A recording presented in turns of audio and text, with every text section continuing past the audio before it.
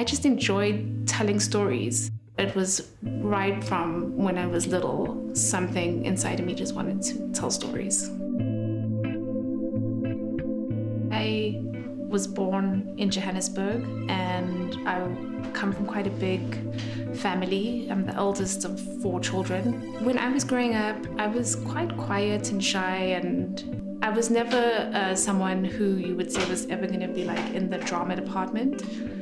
And yet I really enjoyed storytelling. So I think I've always been drawn to the art of storytelling, but definitely behind the scenes. I was never confused about where I wanted to be. And I think that came as quite a surprise to my family, who kind of knew me as like someone who never wanted to be in the limelight.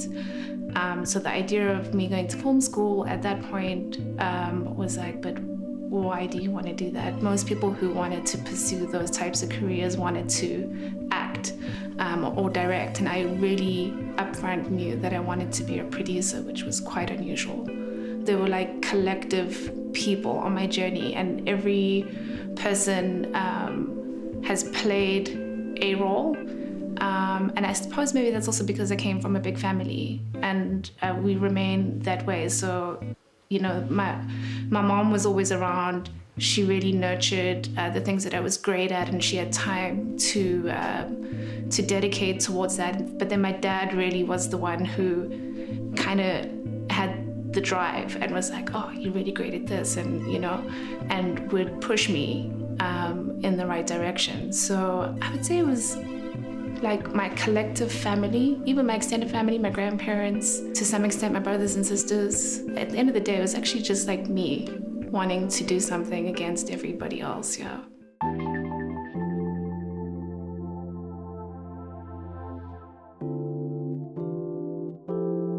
I went to film school. I was there for 4 years, but in my honors year, what happened was I had started attending the Wednesday evening film nights, which was John Barker and Kagiso Ludiga were running at Atlas Studios, which is right next to the film school.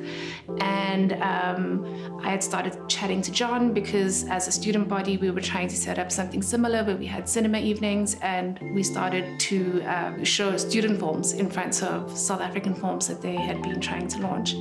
And so in that, I'd started to kind of develop a little bit of a network with people that are already in the industry, and they were doing the Pure Minardi show at the time.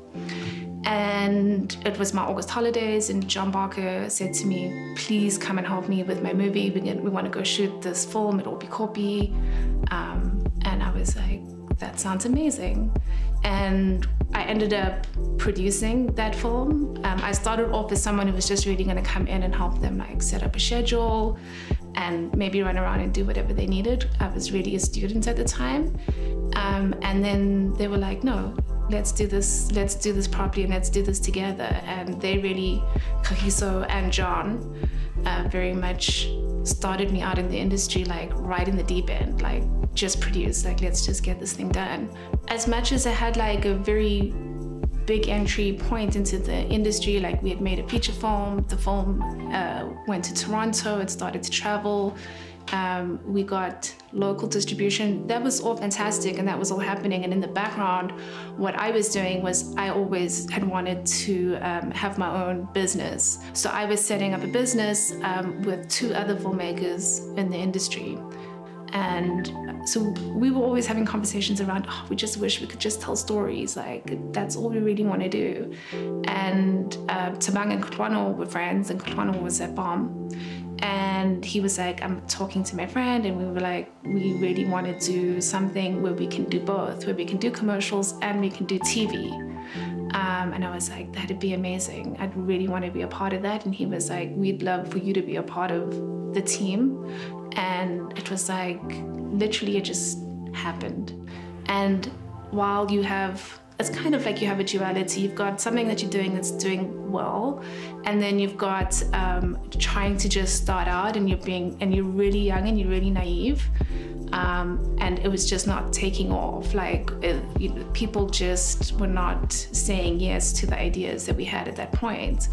And I mean, I totally understand it now. Like, I would never give somebody as like, you know, inexperienced as I was at that point, the type of work that I'd been searching for, because I realized that you can't just come in like guns blazing, you're a producer because you've produced the film. It's like you're gonna have to really put in the work. We hit the ground running. The first job almost that we pitched, we had pitched one job prior, but the first job we pitched to Mzansi, they said, hey, let's do this, and we needed to be on air in July.